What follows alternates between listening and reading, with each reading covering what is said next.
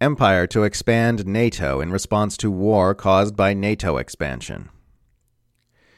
Turkey's President Erdogan has officially withdrawn Ankara's objection to the addition of Finland and Sweden to NATO membership, with the three countries signing a trilateral memorandum at a NATO summit in Madrid.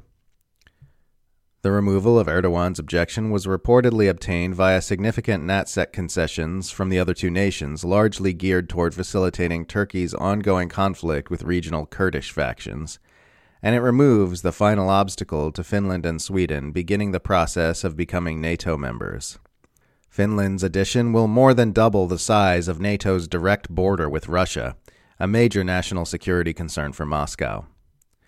Sweden and Finland moved rapidly to apply to NATO in the wake of Russia's invasion of Ukraine, reversing decades of security policy and opening the door for the alliance's ninth expansion since 1949, Axios reports.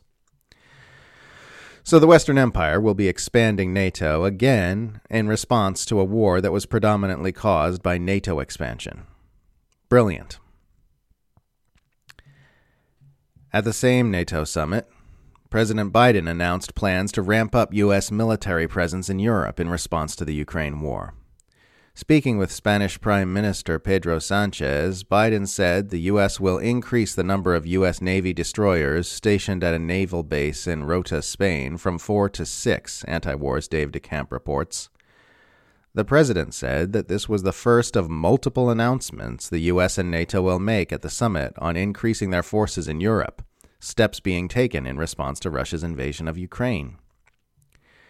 This news comes out as a new CNN report tells us that the Biden administration does not believe Ukraine has any chance of winning this war, yet still won't encourage any kind of negotiated settlement to end the bloodshed.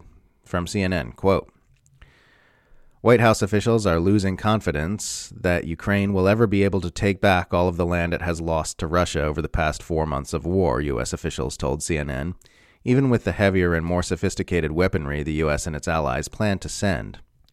Advisors to President Biden have begun debating internally how and whether Ukrainian President Volodymyr Zelensky should shift his definition of a Ukraine victory, adjusting for the possibility that his country has shrunk irreversibly.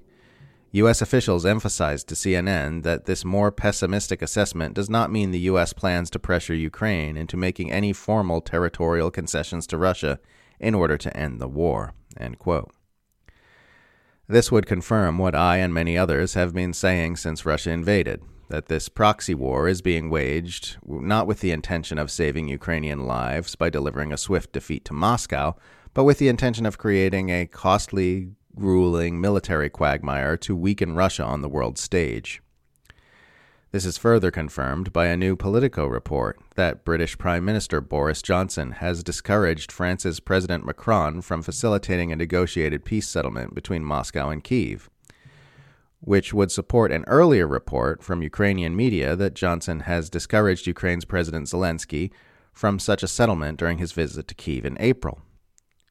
These revelations emerge in the wake of Western officials admitting that Ukraine is crawling with CIA personnel and special forces operatives from the U.S. and other NATO countries. As usual, it appears that the administration wants to have it both ways, assure the American people that it is being restrained and that we are not at war with the Russians, but doing everything but planting a U.S. soldier and a flag inside Ukraine, writes Responsible Statecraft's Kerry Vlahos of this admission. The Russians may not see the distinction and consider this news as further evidence that their war is more with Washington and NATO than with Ukraine. The empire is guided by so little wisdom in its reckless escalations against Russia that the U.S. Congress is now pushing expensive ship-launched nuclear cruise missiles on its naval forces, even as the U.S. Navy tells them it doesn't want those weapons and has no use for them. Like, hey, just take the nukes anyway. What's the worst that could happen?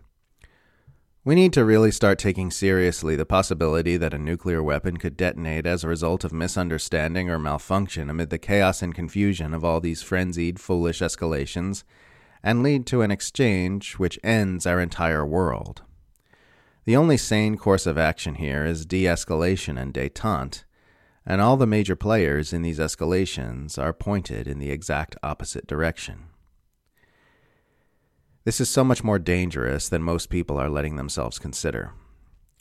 It's being sustained by psychological compartmentalization, emotional avoidance, and a profound lack of wisdom. As David S. D'Amato recently remarked, if our species does find a way to survive into the distant future, our descendants will look at right now as the near miss. They'll think, wow, that was close. How do we convince people in power to preserve that future?